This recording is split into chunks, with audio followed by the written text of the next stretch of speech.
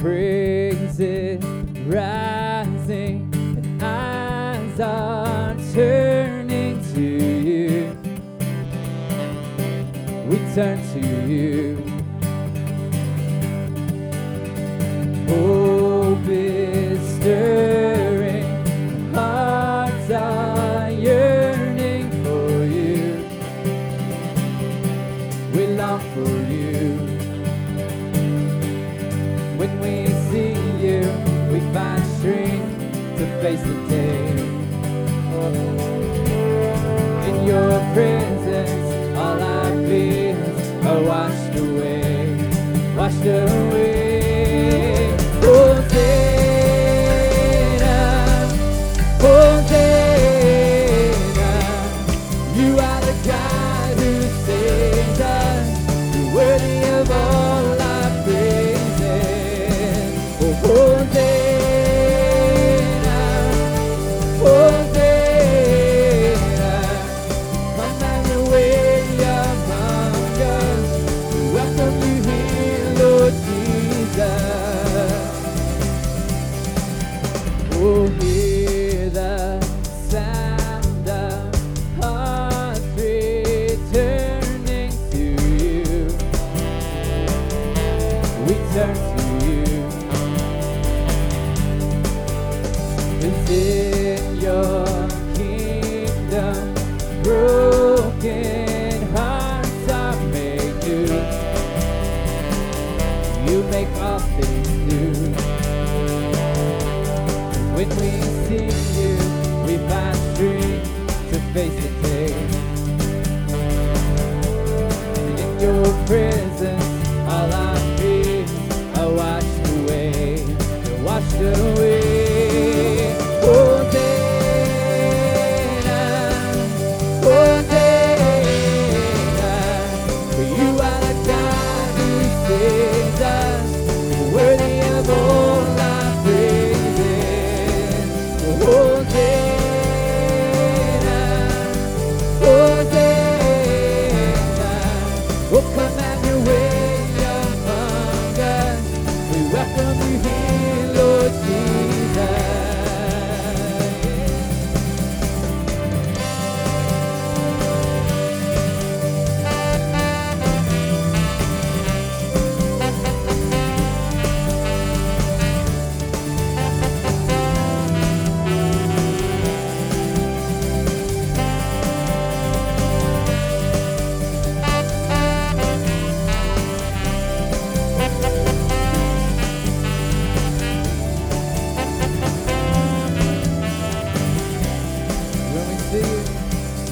When we see you, we find strength to face the day.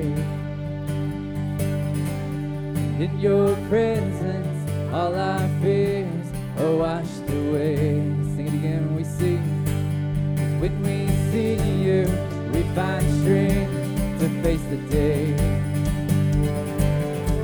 And in your presence, all our fears are washed away. They're washed away. Hosanna, Hosanna, you are the God who saves us. You're worthy of all our praises. Hosanna, Hosanna, oh come have your way among us. We welcome you here, Lord Jesus.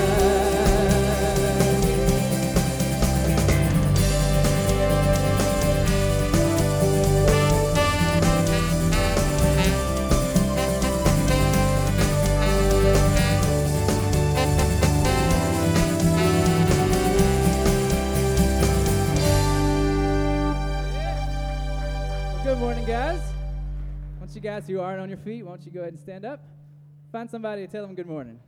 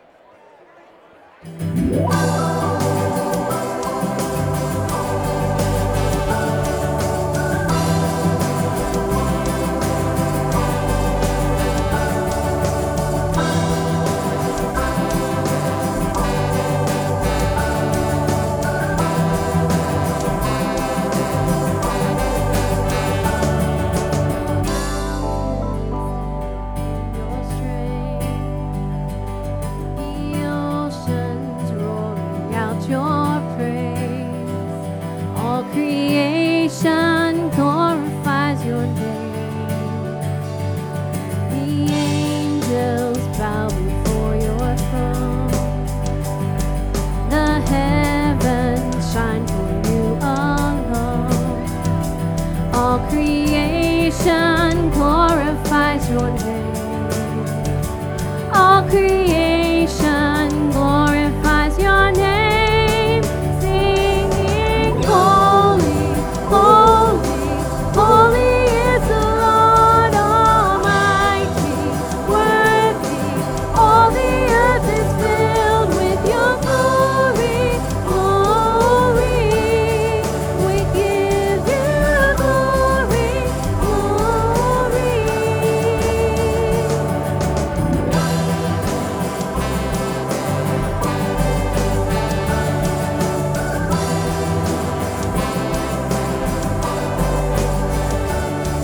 Your hand at your feet, the nations of the earth. All creation glorifies your name. All creation glorifies your name, singing, holy, holy, holy is the Lord Almighty, worthy, all the earth is filled with your glory, glory. We give you glory, glory. Blessing, honor, glory, power, all our praises yours forever. Blessing, honor, glory, power, all our praises yours forever. Singing, holy, holy, holy is the Lord Almighty, worthy, all the earth is filled with your glory, glory. We give you glory, glory. Holy, holy, holy is the Lord Almighty, worthy, all the earth is filled with your glory, glory. We give you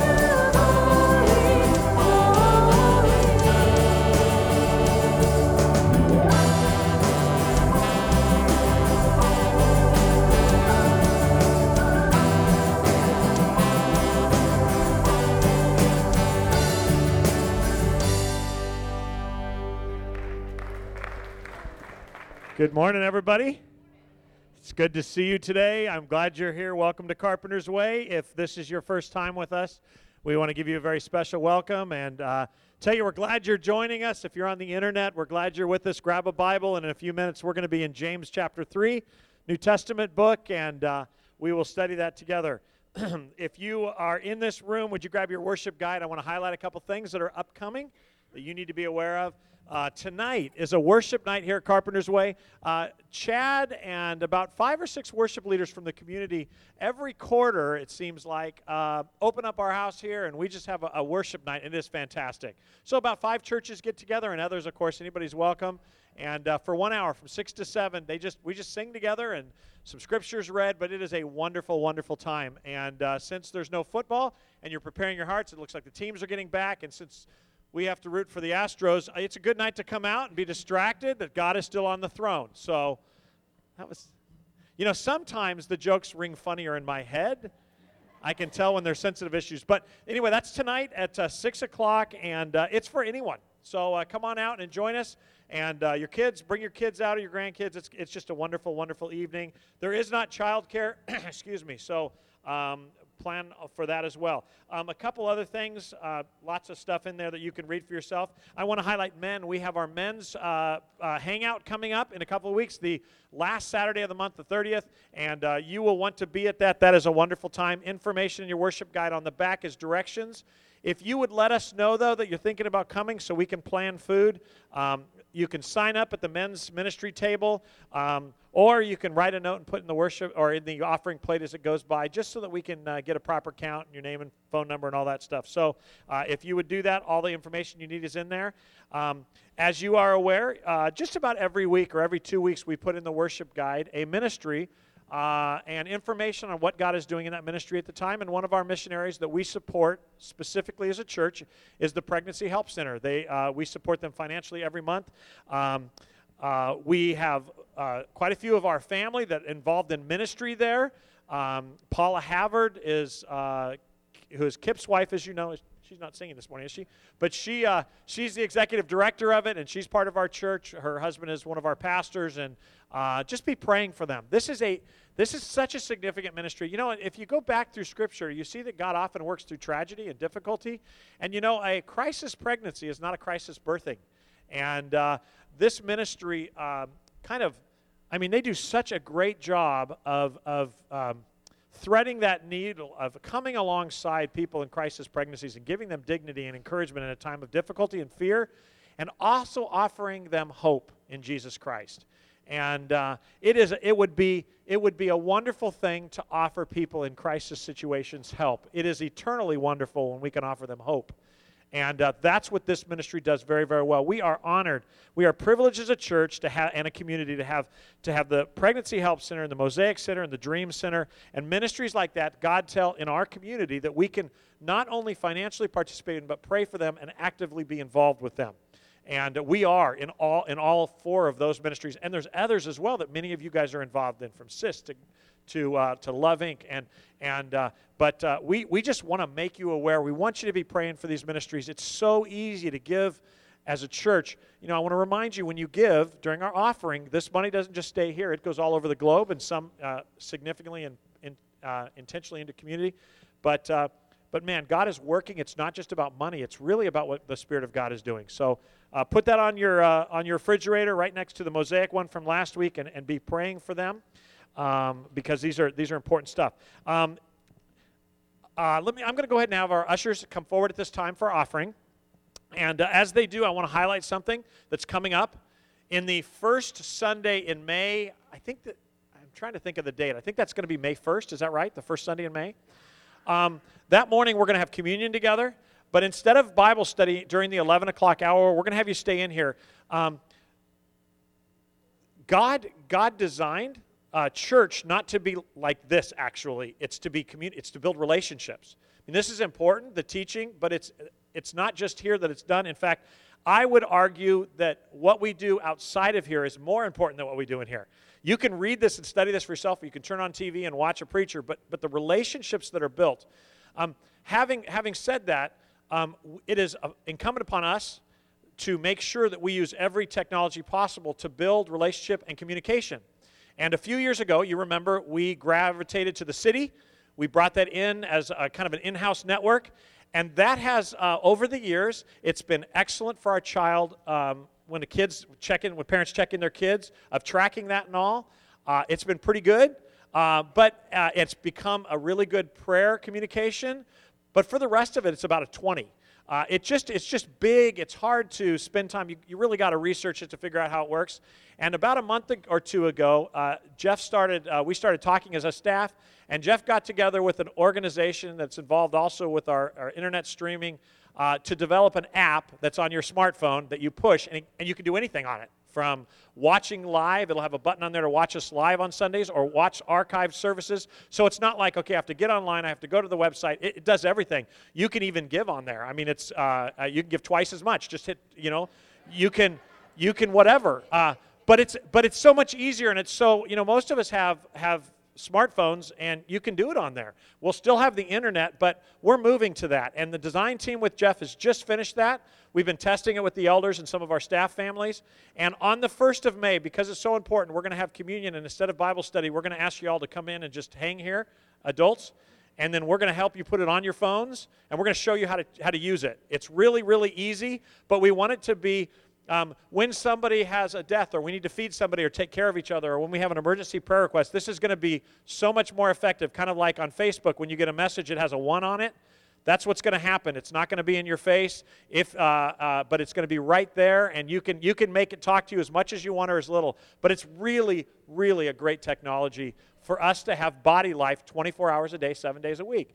We're going to actually connect it by chat to Jeff's phone, and 24 hours a day, you have Pastor on call. It is fantastic. If you're looking for a special song, chat is going to be available 24 hours a day. And if you give an extra amount, he'll write you a song for your anniversary. It is incredible how intuitive this is. As for the pastor, you can watch any of my archive messages you want. Leave me alone. But we're just trying to build community, you understand? And this is going to be a great way to do it. And I think it's going to be easy. One of the problems we have is people always go, how do I get on? I forgot my password. This solves all those problems. There is going to be prayer on there, and that is going to be password protected. But once you put it in, like Facebook or anything else, it's going to be easy, and it'll connect with Facebook. So I kind of want to give you a heads up on that is coming. And so that morning on May 1st, you might want to bring your smartphone. If you don't bring it, we actually have Wi-Fi in this room, and it stops because so many of you bring your phone. So I don't even know if I have to say that, but we'll work on that together that morning, and you'll be able to ask questions and stuff. But we're very excited about it. So that does that for now. So, John, should we take the offering? Oh no, there's an app. Yeah, we should take there's an app. There's an app for that. I forgot. I should have gone to John Rowan. No, he'd have been just as sarcastic. Never mind. There's an app for that too. There's going to be a Carpenter's Way sarcasm app is what there's going to be. All right, let's pray together. Father, we thank you for allowing us to be a part of this church, and wow, even more, of course, letting us be a part of your family. But thank you for drawing us here this morning. There are no accidents in this room. Each and every one of us that are here this morning are here by divine appointment. You have something to say to us specifically and personally. Father, we thank you for just the technology and the people with the ability to lead our technology that we have. And Lord, I thank you for Richard and his team that gets us on the internet each week. And as we've transitioned over, there's certainly been some difficulty, but we thank you for all that. And God, thank you that you'll meet with us whether we're here in our living room. But Father, thank you that we can gather and look at each other and pat each other on the back and pray for each other and spur each other on to love and good deeds, as you say in Hebrews. And Father, thank you also for the giving of this church. And Lord, they're given to you, and we're careful to use it for your glory as you direct and guide. And I just ask you now, Father, to continue to provide for us as you have in the past. We thank you for how good you have been to us. We thank you that we can have a worship night tonight. And we're excited about that. And thank you for this weather and this time of the year. And God, just thank you for East Texas. It's a wonderful place to live. Bless us, Lord. Meet with us. In Jesus' name we pray. Amen.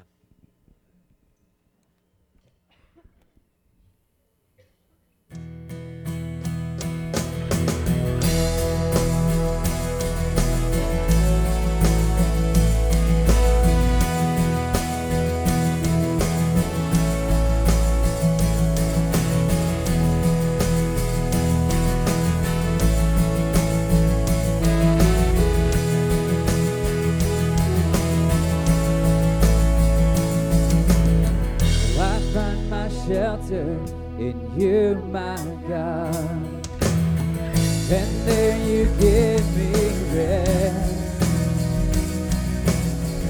You are my refuge and my safe place.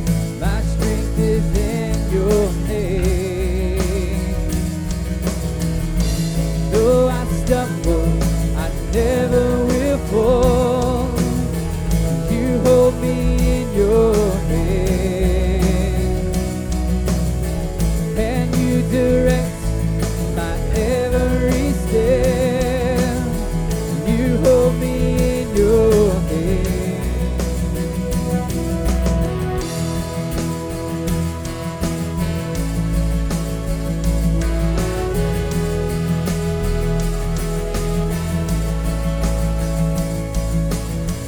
How can it be, God, that you delight in the details of my life, with love that conquers my every fear? Your kindness draws me near, and though I stumble, I never will fall. You hold me in your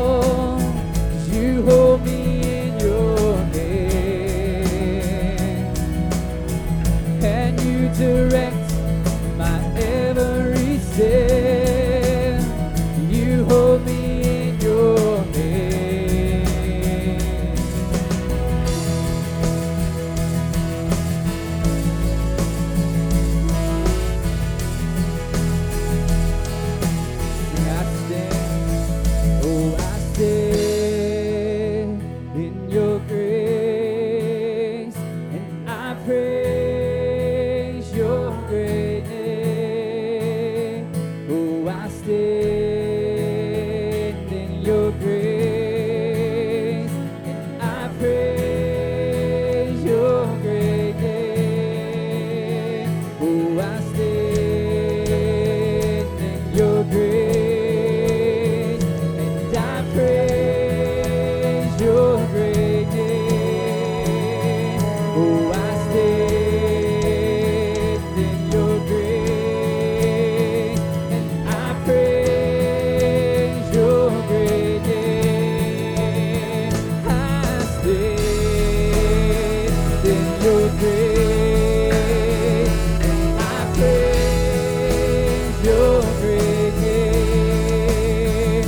Oh, I stand in your grace, and I praise your great name.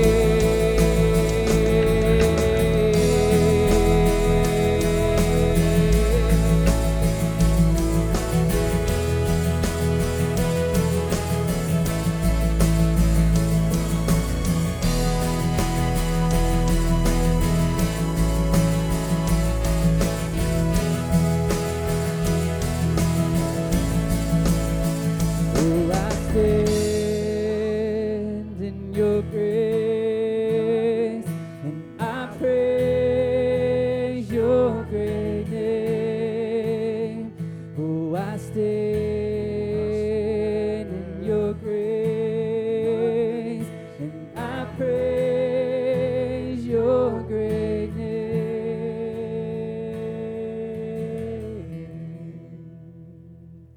Amen. And all of this is a gift from God, who brought us back to himself through Christ, and God has given us this task of reconciling people to him. For God was in Christ, reconciling the world to himself, no longer counting people's sins against them, and he gave us this wonderful message of reconciliation. So we are Christ's ambassadors. God is making his appeal through us. We speak for Christ when we plead, "Come back to God." For God made Christ, who never sinned, to be the offering for our sin, so that we could be made right with God through Christ.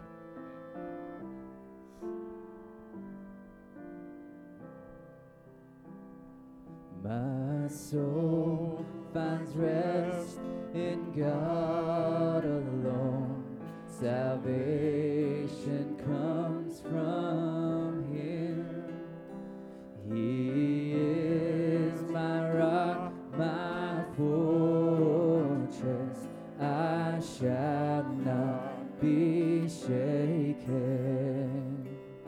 Oh, I am overwhelmed and I'm amazed. I cannot help but sing.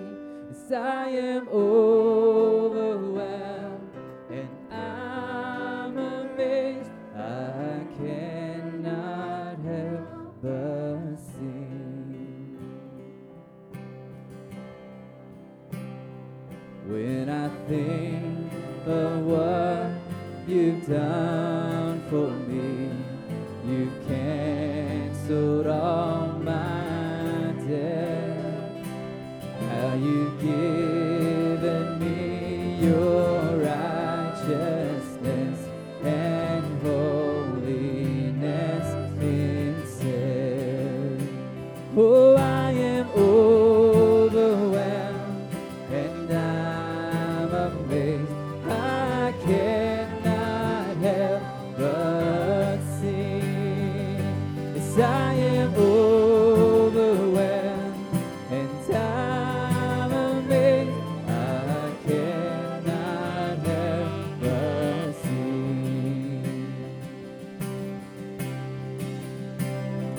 Could it be the Lord of all the earth loves me just as I am, enough to crush his only son, so I could come to him.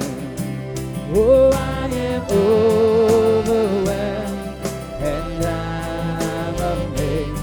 I cannot help but sing. Yes, I am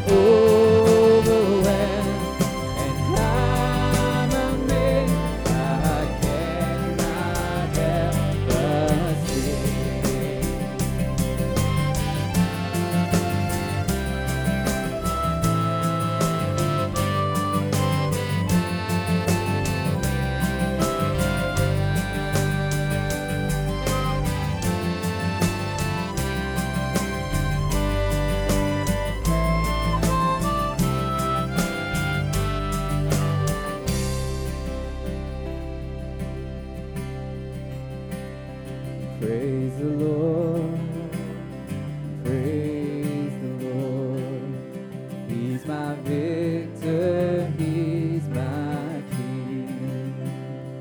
Praise the Lord, praise the Lord. My sins are held against me. Amen. Oh, praise the Lord, praise the Lord. He's my victor, he's my king. Praise the Lord, praise the Lord. My sins are held against me. Oh, praise the Lord, praise the Lord. He's my victor, he's my king. And praise the Lord, praise the Lord. My sins are held against me.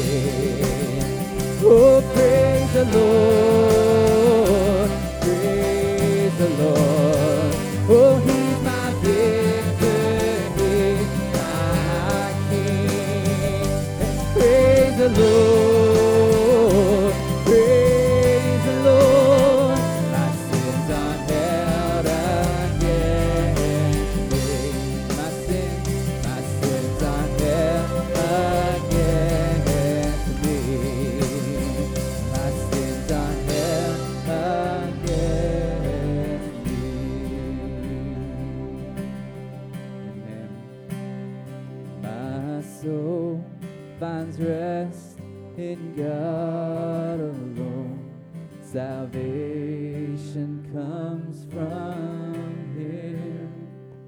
He is my rock, my fortress. I shall not be shaken. Yeah. Father God, Lord, we just praise you. We thank you that you are our rock. You're our fortress, the place that we can run to in our time of need. A place, God, that we can go and we know that we're safe. A place that we can go and know that, God, that our sins aren't held against us. God, we are overwhelmed and we are amazed that you, in all of your glory and all of your splendor, choose to have a relationship with us. And God, as we stand here this morning and just contemplate this, I think the only response really is just surrender. And so, God, this morning whatever this really means, God, we want to surrender all. We want to surrender all and just lay it at your feet. And all to Jesus I surrender all. To Him I freely give. I will ever love and trust Him in His presence daily.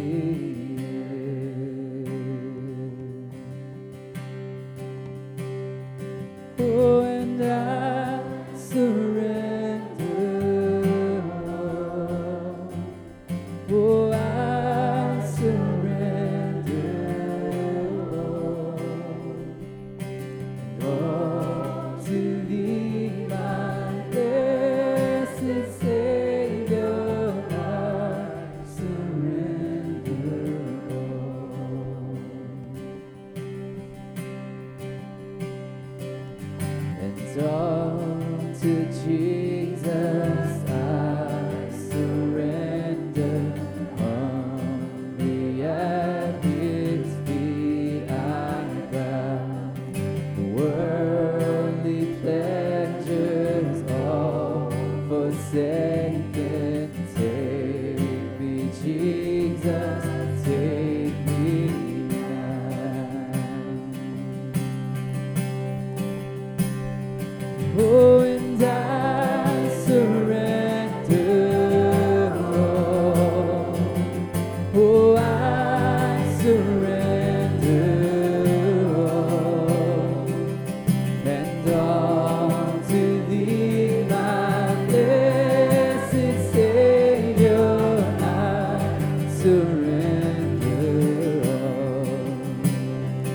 Jesus, I surrender.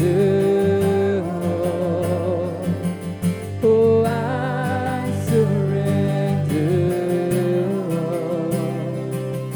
And all to thee, my blessed Savior, I surrender.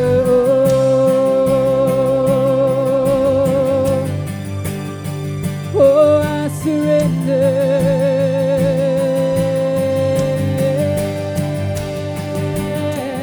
I give it all to you. Do what you wanna do. Here at your feet I bow. Come take me now. I give it all to you. Do what you wanna do. Here at your feet I bow. Come take me now. I give it all to you. Do what you wanna do. Here at your feet I bow. Come take me now. I give it all to you. Do what you wanna do. Here at your feet I bow. Come take me now. Oh, I give it all to you. Do what you wanna do. Here at your feet I bow. Come take me now. I give it all to you. Do what you wanna do. Here at your feet I bow. Come take me. Sing it again. Oh, I give it all to you. Do what you wanna do. Here at your feet I bow. Come take me now. I give it all to you. Do what you wanna do. Here at your feet I bow. Come take me now.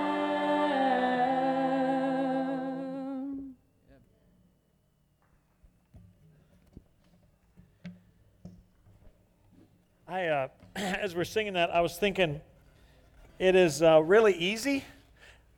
If I were to take a microphone and walk around this room and I were to ask you one thing you wish was different about yourself, man, you pick that up right away. Everyone, you could think of something. In fact, think of something right now. I mean, you can just think of it in your head. It comes there. Wish I was thinner, wish I was fatter, wish I was taller, wish my nose wasn't that large, wish I looked like Pastor Mark. Whatever it is, why do you laugh at stuff like that? It's so hurtful. But if I then took the microphone and I stuck it in your face really fast and I said, what is one thing you really like about yourself? It would take you a couple minutes to get yourself together long enough to think of something. Because it is so much easier for us to attack ourselves, and I think sometimes that makes its way into how we communicate on Sunday mornings. And I want to begin by saying this morning, as I listened to you sing and as we sang together, especially that song, I want you to know that in all my time in ministry, I have met very few Christians who attend church on a regular basis and are involved in Bible study that don't want to be fully surrendered.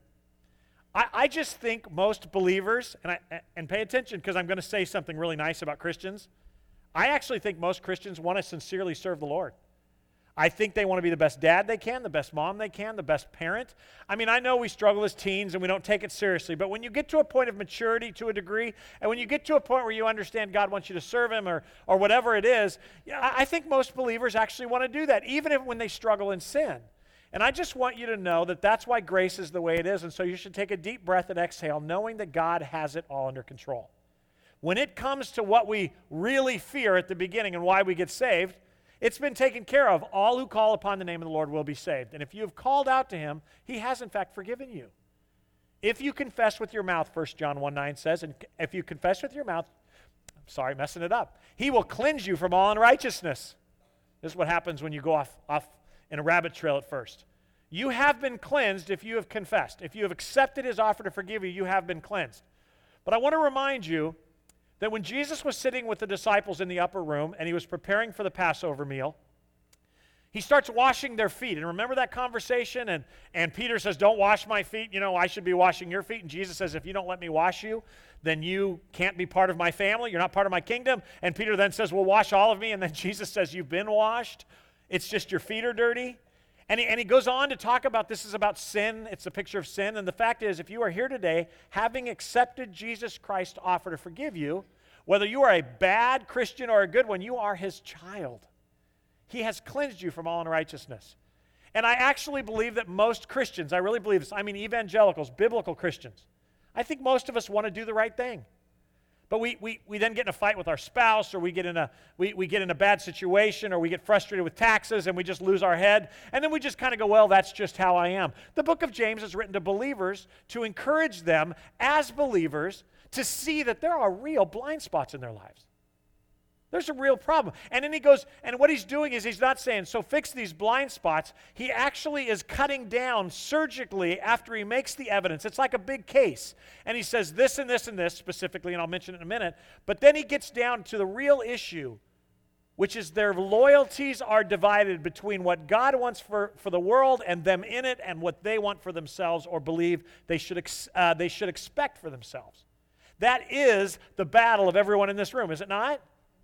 Even if this morning you sing that song with complete purity of heart, I give it all to you, do what you want to do. We really, really don't mean that because our flesh doesn't want God to do a Stephen on us. If you walk out of here this morning and rocks start being hurled at you by people who don't like Christianity, you're going to react in probably until the Holy Spirit completely takes over. You're going to react in the flesh. If somebody keyed, maybe martyrdom's different, but if somebody keyed all of our cars this morning with 666s, we would go out and we would be pretty ticked off. What's wrong with our culture? I remember growing up in the Bible Belt when people would be in church and then key your car after. The days, we just live with a certain expectation of what we should get in life, and that blinds us sometimes because we excuse frustration over bad service and telling a waitress off as, well, I'm paying for this. And that's life. That's normal. It's just not godliness. And that's the difficulty. And I want to tell you that my prayer for us as we continue through Scriptures is that I can convince you as God's kids that your battle with sin has been dealt with. Now it's battle with your flesh. That is the battle. And it's not a battle for heaven and hell. It's a battle for loyalty and commitment and surrender and contentment and peace and hope and joy that comes just by trusting that God has it even when your car gets keyed. That He is the God of the little details. We are actually over halfway through our study in James. And boy, nobody's happier than the pastor. It has been for me very, very eye-opening. This book wasn't just written by a guy named James to scattered believing Jews throughout the world, but it was left by God for us to read. And it may not have been written to us, but it is certainly written for us. And what have we learned? That these folks way back in the time of our mother church had divided hearts just like we do.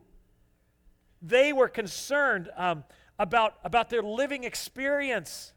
And James had heard about it or seen it, and he writes to them about it. And you remember some of the evidence of his concern of a divided heart. How they responded to trouble in their life showed that they didn't really trust that God had it under control. How they talked with God showed that their loyalty was divided between Him and their own felt needs and desires. They only asked for what they wanted, not for His will. We'll get more into that in chapter 4. He saw by how they reacted to folks around them and seemed to ignore the Holy Spirit or God's word planted in them. And when they did listen, he says, don't just be hearers of the word implanted in you, be doers of the word. So he's like us. They hear verses and then they go on going, man, that's a great verse. Great message, Pastor. What's for lunch? Just like us. He exhorts them to be doers of the words, not just listeners. Another evidence against them was how differently they treated people purely based upon socioeconomic status. Is that not us? We can add to that where their pants are hanging or what is being listened to in their car. We definitely treat people differently, and he's talking about how wrong that is. It sees people from a human point of view and not God's point of view. And then ultimately in last week's very intense passage in chapter 2, where James tells them that faith that has no impact on your life is useless. It doesn't save or bless anyone. And he uses the example that you're familiar with where somebody walks up to somebody who's naked and starving and says, be filled and clothed and warm, and walks away. He said, what good is that for them? And he's not talking about our salvation. Matthew Culbertson came up after his church last Sunday and pointed something out that I hadn't even noticed, but it really makes a point. He uses two examples, and both of those examples are talking about how it blesses others. The fact is, it doesn't save anyone in our community if all we do is come in here and hide and worship. If all we do is come into the church. There was a book written years ago, and I think I know who the author is, but I'll mess it up. It's called Out of the Salt Shaker. Does anybody remember that book? Anybody remember who wrote it? Okay, because I'm gonna misquote the author, so I'm not going to say, but it's a great book. And the whole book, all 200 pages, was about getting out of the salt shaker. We're the salt of the earth, and we like being in here. This is our comfortable place. We kind of all agree. We sing, we laugh, we enjoy each other, and then we leave and we kind of be quiet until we come back together. And the whole point of the book was we need to get out of the salt shaker. Get out there. It is very important to notice once again, and this has been my fear every study, and you know that while bringing all of these evidences in his case again, to prove that there is a spiritual crisis of his readers, James continues to call them brothers and sisters. That is important because he considers these struggling folks his spiritual family under God. He never once leaves that out. We're going to get to a section, though, where you're going to notice that he addresses a certain group of people, and I'm not going to tell you who. We'll get to it later. But it is clear that he does not think they're his family. Wait until you see the stark difference. That's the problem of taking just a few verses at a time. You miss a change in tone, and there is one later in this letter, where I think he's addressing a certain group of people that are not believers, and boy, he does not hold back. But he doesn't address them in a gentle, loving, familial way like he does the rest of this letter. And that's important because if you don't understand that the predominant group of people he's writing to are his brothers and sisters, you will spend all of your time going, I got to do that or I'm not saved. To summarize the overriding principle of last week's conversation together here, it could be accurately said that your performance does not impact your position in God's family. However, your position in God's family and your voluntary surrender to your daddy will most definitely affect your performance. In other words, your performance is set in God or not set in God, or your position. You're either saved or not saved by God's work. And if you're saved, it's not because of your performance. But if you are truly saved, then we learned a couple weeks ago that the Holy Spirit has been implanted in you. And if the Holy Spirit has been implanted with you, then he is working in your life, and there is an effect on your performance. For some people, it's a bigger effect, and some people smaller, depending on their surrender. But there is fruit that is there, and there is effect. And the difficulty is we live in a culture that only thinks about salvation as heaven and hell. And that's not how the Scriptures work. This is about discipleship and growing up and seeing blind spots. In fact, what we are seeing in the letter of James is 1 Corinthians 5:12 lived out. Look at this with me. It isn't, Paul is writing to the church of Corinth, it isn't my responsibility to judge outsiders of the church, but it certainly is your responsibility to judge those inside the church who are sinning. This is practical. This is a practical faith, and it affects our lives. And if we have a brother or sister or pastor whose performance is not being transformed at some level, then you have to address that with them out of family concern. If we have 3 kids and one of those 3 kids is doing drugs and nobody talks to that kid, that is not a loving family. Well, I don't want to judge. How loving is that? If a family member keeps complaining that their forehead bleeds and you're like, well, where's it come from? I don't know. And you follow them for a few days and find out they like to ram their head against a 2x4. At some point you want to say, Mark, I discovered why your forehead is bleeding. Why? You keep running into a 2x4. That's what people do who care about each other. And we live in a culture that as Satan has got us so twisted and upside down and backwards, we can't even love on each other. Well, I don't want to be judged by other Christians. They struggle too. Yes, they do. But judging isn't this big, you big jerk thing. It's, come on, we can do this. Hang in there. I know you married a jerk. Nonetheless, they're God's jerks. Stay the course. We'll pray together for them. How are you doing? We all long for that. But it sure is scary to be that vulnerable, isn't it? Especially if you're the jerk. But James is the practical living out of that 1 Corinthians passage. Having said that, if God is speaking to you in this study, and I know He is because some of you have shared with me, and after reflecting on your life, you look in the mirror of this book, and you're wondering, is the Holy Spirit working in you? Do I see Him? What's wrong with me? I encourage you not to run to the pastor, but to run to Jesus. And here's why. He's the Savior. I'm a textual specialist. The church has trained you that when you're struggling, run to a theologian to tell you it's okay to struggle, and then once you find out you're still saved, then you can deal with whether or not you're going to surrender. This is a personal relationship with God, much like your marriage. If every time you start mistreating your spouse, you run to your mother-in-law, it ain't going to be good for your marriage. She may offer you some insight. She may even encourage you to be a better husband or wife. But the truth is, you want to fix your marriage, it ain't through your mother-in-law. And I got to tell you something. For being a part of churches that claim that Catholicism is wrong, that there is no advocate between God and man but Jesus Christ Himself, it strikes me crazy that we keep telling you to come talk to us. And I believe, look, I'm willing to talk with anybody and encourage people, but I believe that pastors and ministers and church leaders and authors have become a hindrance to people talking to God. This is personal between Him and you. He killed His Son for you. He loves you. He's chasing you. Don't go to somebody else to find out about Him alone. Go to Him. The application of this whole thing isn't get better. It's get on your knees. Go to God. And you don't have to go, oh, I'm such a loser. He knows you're a loser. He loves you anyway. That's why He sent Jesus, to make you a winner through the blood of Jesus Christ, to empower you through the power of the Holy Spirit. He doesn't expect you to be better than you are. He expects the Holy Spirit to empower you to become better. Do you understand?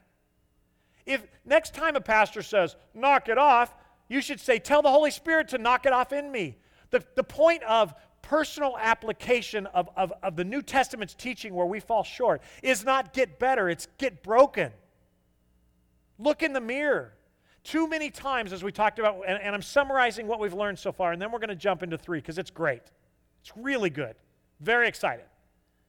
But too many of us are like a guy who walks into JCPenney with our wife, and there's a great sale, and she's shopping, and we look in the mirror and find out that we're a mess. Our shirt's not buttoned right. We're a little heavier than we thought we were, and those mirrors are not thinning just enough. And we look and laugh and go on with our life without losing weight or fixing our shirt. That's what we do in the church. Oh, I'm a mess. What's for lunch? It's just what we do. Why? Because I'm just so broken. God, I'm so broken. I need Chad to sing a song about my brokenness. Oh, I remember Amy Grant wrote one when she was 16. God, I'm broken. Oh, I'm sorry. I need communion. And God in heaven's going, you are so melodramatic. Just surrender. Surrender. Well, I don't know what I need to surrender. All of it. What part? All of it. That's the exhortation of this letter. Put on the righteousness that exists within you. You are the best quarterback ever. Get in the game. I'm not that good a quarterback. No, but He has implanted His Spirit in you that throws touchdowns every play. This is real, and it's true, and it's life-changing, and the people who don't believe it most are the church. And I'm here to tell you, Baptists, the Holy Spirit's real, and He's working. And I'm here to tell you, Pentecostals, that the Holy Spirit isn't just relegated to worship. He is relegated to life change. And He is not in you threatening to send you to hell. He's in you going, you can be better than this because I can make you better. All you got to do is get out of the way. That's all you got to do. And that's really hard because we want to be more of a player than we are. All he's asking you to do is surrender. And in all of this study, all God is asking you to do is not figure out what areas are blind, but simply realize you are blind and he needs to make you see. That's what he does. He takes blind eyes, unsaved blind eyes, and brings them to himself through salvation. He takes blind spiritual eyes and helps you realize that you aren't what you think you are. For those of you in this room this morning that think you're doing pretty good, I've got news for you. You aren't as good as you think. For those of you who think you're doing, who are not doing well, you're in better shape than you think. They're both true. It's just walking with God. For some of us in this room, we simply need to put on the righteousness we've been given on the inside, on the outside, and that's a choice you make every moment of every day. Living out your faith. I choose to trust. That's going to take courage because you're still going to be afraid. We've talked about that. And for some of us, and I don't go here very often, but for some of you, you need to make it public. And we do that through baptism. It's time to take a stand. Look, I'm not ever, anybody who's been here more than 6 weeks and grew up Baptist knows that I'm not one. I'm not a good one. I happen to be one because our church gives to the cooperative program, and I'm a pastor of a Southern Baptist church. But when it comes to being a Southern Baptist, I really stink at it. I mean, I don't even care. I just want to see people reached and encouraged. Having said that, Jesus left us baptism for you to say, look at me, watch me, keep me accountable. I'm ready to jump in fully. Galatians 2:20. You have been, Paul said this, my old self has been crucified with Christ, and it is no longer I who live, but Christ lives in me. So I live in this earthly body by trusting in the Son of God who loved me and gave himself for me. That's how you do that. Realizing you've been crucified. And you know what, men? It's not a woman's religion. It takes courage. It takes a stand. And your wife probably knows more about the Bible than you do. That's okay. I've got commentaries that know more about the Bible than me. That doesn't stop me from studying and teaching and encouraging people. Having said that, you do need to take a stand and say, I'm not going to live for myself anymore. There's just a time as a Christian. You want the peace and joy of the Lord? You want strength? There's a time. And Jesus left us baptism. It's not a complicated thing. For some of you, it's time. Take the stand. Well, I don't like people staring at me. It's exactly why you do it. He left you here not to hide in a corner, not to live in the corner of a ranch. He left you here to be an ambassador. And that starts by taking a stand. You're not going to go to hell if you're not baptized. You're just always going to live in the shadows. Oh, Pastor, that's kind of high and tight. I'm just telling you what Jesus said. You see, his instructions to the disciples were, you're going to go to Jerusalem, Judea, Samaria, and you're going to make disciples, not Christians. And you're going to baptize them in the name of the Father, the Son, and the Holy Ghost. He's telling the story. You're going to disciple people. So get on with it. Be a disciple. That's what James is about. It's not a religious thing. This is not a theological thing. It's a spiritual thing. And it's real. And it's time to decide to give it up to the one who saved you and lives within you. Time to fight having a heart with divided loyalty. And with that, as you can imagine, James isn't done. He is not done with them yet, and God is not done speaking to us through James. And I got to tell you something. In the few minutes I have, this is going to be, whoa, because it was cool for me. James 3:1 starts like this. Dear brothers and sisters, and there it is again. I'm going to point it out every time. There's 5 chapters. He says it 5 times, and then other times he refers to them as God's kids. In 5 chapters, 12 times he refers to them like this. He is making a point. I am writing to believers. He says this so much that it's easy to miss, but he says it so much because he's making a point. He is not talking, he is talking absolutely to his spiritual family about blind spots in their lives. Let's go back. 3:1. Not many of you should become teachers in the church, for we who teach will be judged more strictly. Remember, this letter, when originally written, had no chapter breaks or verse breaks. And this verse gets kind of weird in that context. For instance, the verse right before it is James 2:26 that says, just as the body is dead without breath, so also faith is dead without good works. And then his very next sentence is about not becoming a teacher. He goes from that faith without any works is dead to don't be a teacher. And you know, if we weren't given chapter breaks and verse breaks, that would be an off-the-wall paragraph. To go from rebuking divided hearts to telling people not to seek to be teachers. Unless the people he is writing to have divided hearts and are trying to place themselves as spiritual leaders because they don't understand how broken personally they are. We all have sat under pastors or teachers who could not control themselves on the softball field or the political arena, or speeding, or whose family is absolutely in crisis, or pastors or teachers who favor some in their flocks over others, and thought to ourselves, "Physician, heal thyself." We've all been around. We've seen that.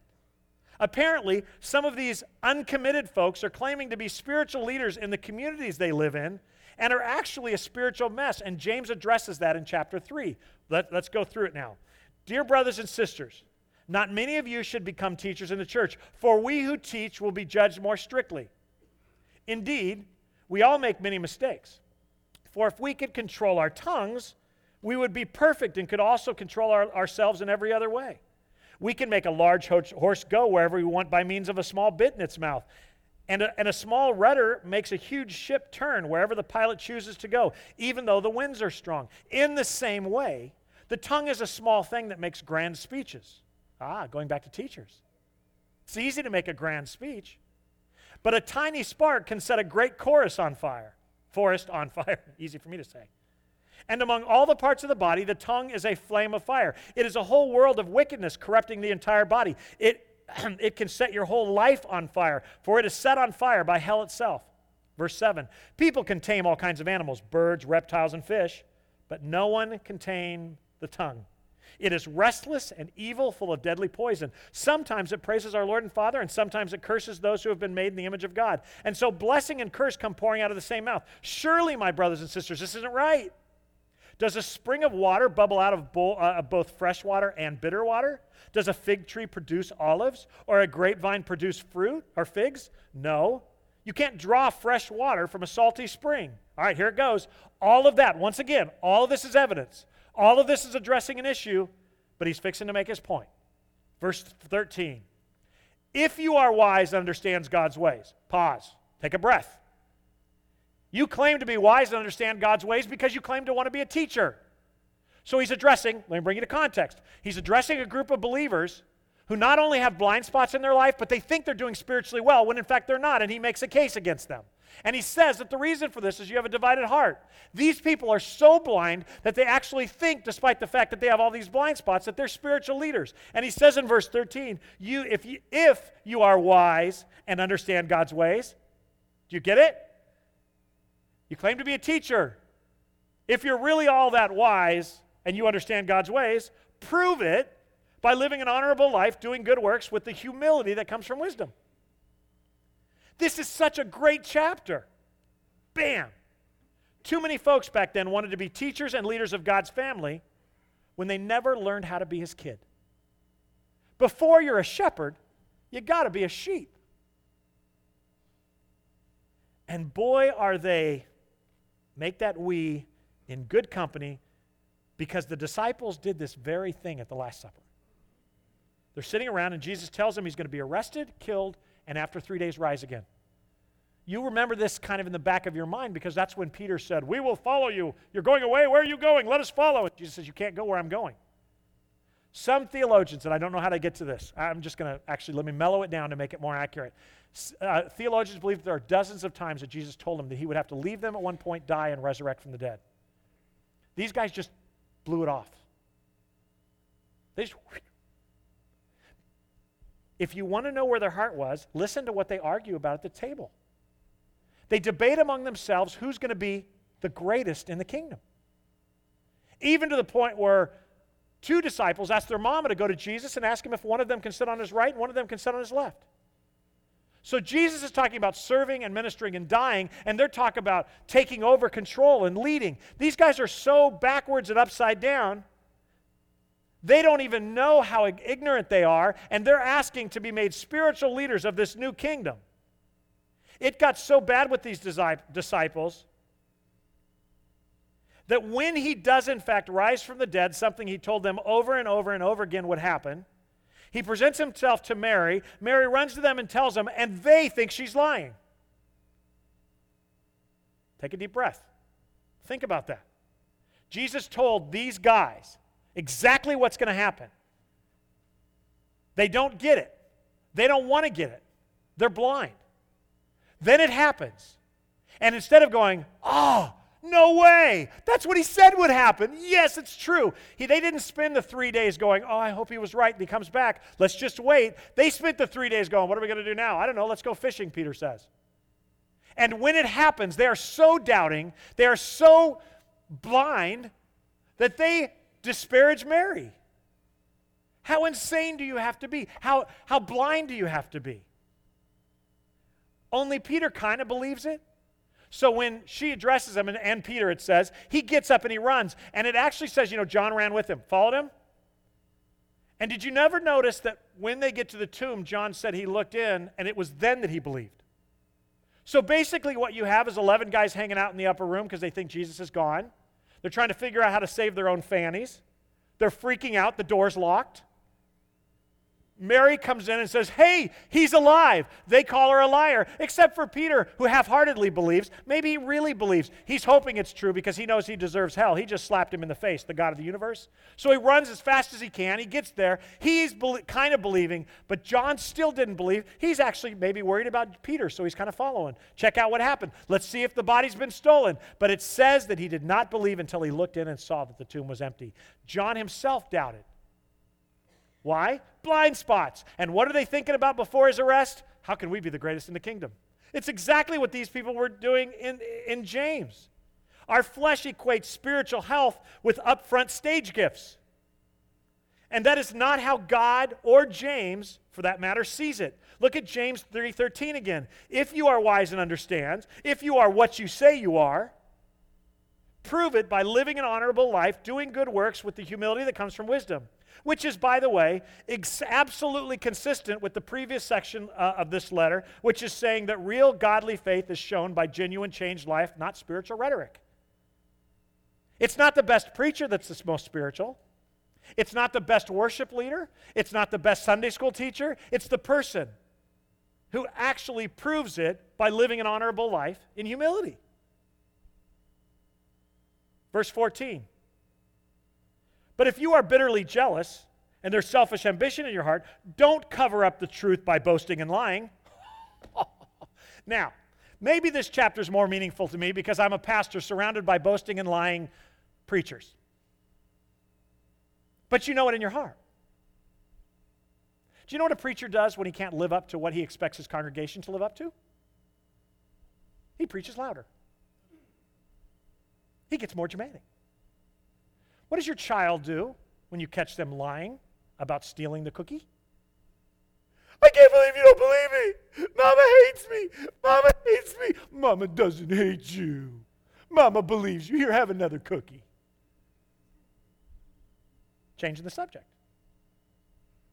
A pastor who tells his congregation off on a regular basis, who can't live up to it, becomes better at his craft because his heart is impure.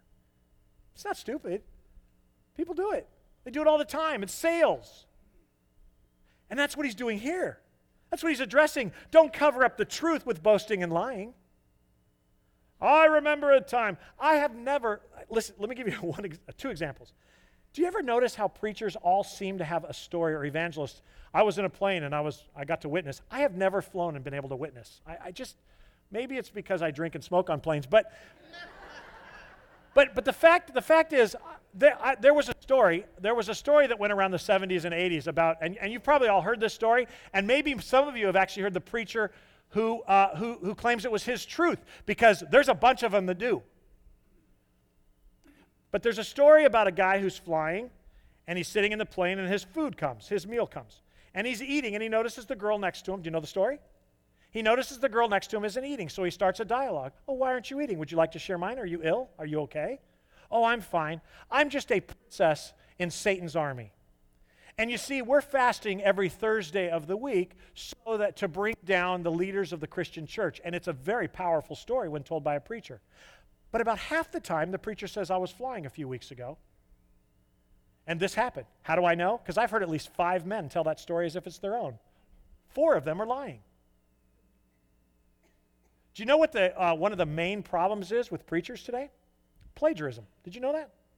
I know of a pastor who's got a church of 3,500 people. And he was preaching one morning about his trip he and his wife took to France. And he talked about the glorious things he visited, and he made a spiritual point. It was a good message. There's only one problem. He never went to France. And a couple of his elders confronted him, and he lost his ministry over it because he was, in effect, lying. I have somebody in the church that just asked me the other day, how do I deal with somebody I know is preaching somebody else's messages and taking credit for it? When your heart is dry and you're living a lie, boasting and lying is what covers. You see, there's an element of this that's performance. You know that?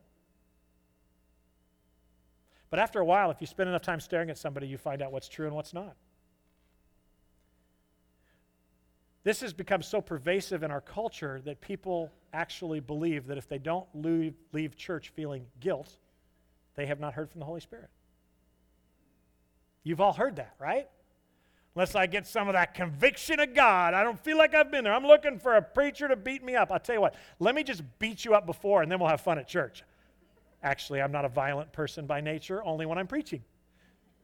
The fact is that there's a lot of arrogance and boasting and lying. And why? Because there's a reality inside that we're not measuring up to the standards we set up for you. Most of the time, the standards the church sets up for you are higher than God's expectations for you. You see, all God really wants from you is not a better faithfulness and more holiness. What he wants from you is intimacy with him. The rest takes care of itself. You fall in love with your wife, you're going to be a better husband. My wife loves to antique shop. I hate it. If you love her enough, you'll love it. There's something about sitting back and watching Julie decorate our house that just brings me joy, unless I come home late at night from an elders meeting and the lights are out. Then it hurts. Think about it. The house has been rearranged, and I stub my toe on the rearranged furniture. But there is something about taking her dress shopping. I know that scares you being from California, but I've never worn a dress in my life. But you know what? There's something about watching her find that perfect piece of clothing that she thinks makes her beautiful, that I can't run fast enough to the cash register because I love her. I'm not a perfect man, but there are things that bring me joy that I fellowship with her in. And that's how it is with God. You have spent most of your Christian life being told the areas of your life that are screwed up. And that if you only fix those areas, if you get rid of porn, if you get rid of lust, if you get rid of lying, cheating, stealing, you'll do fine. There'll be joy. I'm here to tell you that if you get rid of all those things, there'll only be anger, bitterness, and frustration. That's why most deacons are grumpy. Because unless you replace it with the Holy Spirit, the Word of God implanted in you, the joy that comes with that, you will just be a miserable dry drunk. The Holy Spirit comes in and transforms, and what he's addressing here is people that are trying to cover up their blindness with lying and boasting. Verse 15, for jealousy and selfishness are not God's kind of wisdom. Wow. Such things are earthly and unspiritual and even demonic. For wherever there is jealousy and selfish ambition, you will find disorder and evil of every kind. This is a reference to his comments back in chapter 2 about prejudices. What he's doing here is he is relisting everything, or most of the things he's already talked about. He's about to relist them there. This is one well-written letter, because now he's taking what he's already discussed and talking to these people going, and I'm going to be a spiritual leader. And he's saying, you don't realize how messed up you are. Verse 17, but the wisdom from above is first of all pure. It is also peace-loving. It is gentle at all times and willing to yield to others. Whoa. There are not many preachers that are willing to yield. It is full of mercy and the fruit of good deeds. It shows no favoritism, is always sincere, and those who are peacemakers will plant seeds of peace and reap a harvest of righteousness. We'll pick this up next week as he gets to a summary statement and what he wants us to do with James. But this morning, I want to turn now and head to home. because there's something I want to talk about that has happened to all of us, and I don't think most of us really even recognize it. I think that we are pushed, and many of us claim to desire to be a great man or woman for God. I think that is the truth in most of our lives. This is not new. I think they were facing it. I think John the Baptizer struggled with this with his followers. Do you know, interesting information, you know John's followers, John the Baptizer, I don't like to call him John the Baptist because people go Southern, Northern, Central, what Baptist? Just baptized folks, that's what he did. But you know, he was this great guy calling people to repentance, but his followers weren't that great. They were interested in the religion of John, not the relationship with the shepherd that John offered. How can we say this? Because actually, are you aware that the people that Paul is addressing as false teachers in Galatia were actually John's followers? They were Judaizers. They wanted to marry Jesus Christ with old-time Jewish religion. But it is interesting because there's a story at one time that you're familiar with from John 3 where they come to John, their teacher, and they say this, John 3, "Rabbi, the man you met on the other side of the Jordan River, the one you identified as the Messiah, is also baptizing people now. And everybody is going to him instead of coming to us." How'd you like that in the Bible about you forever?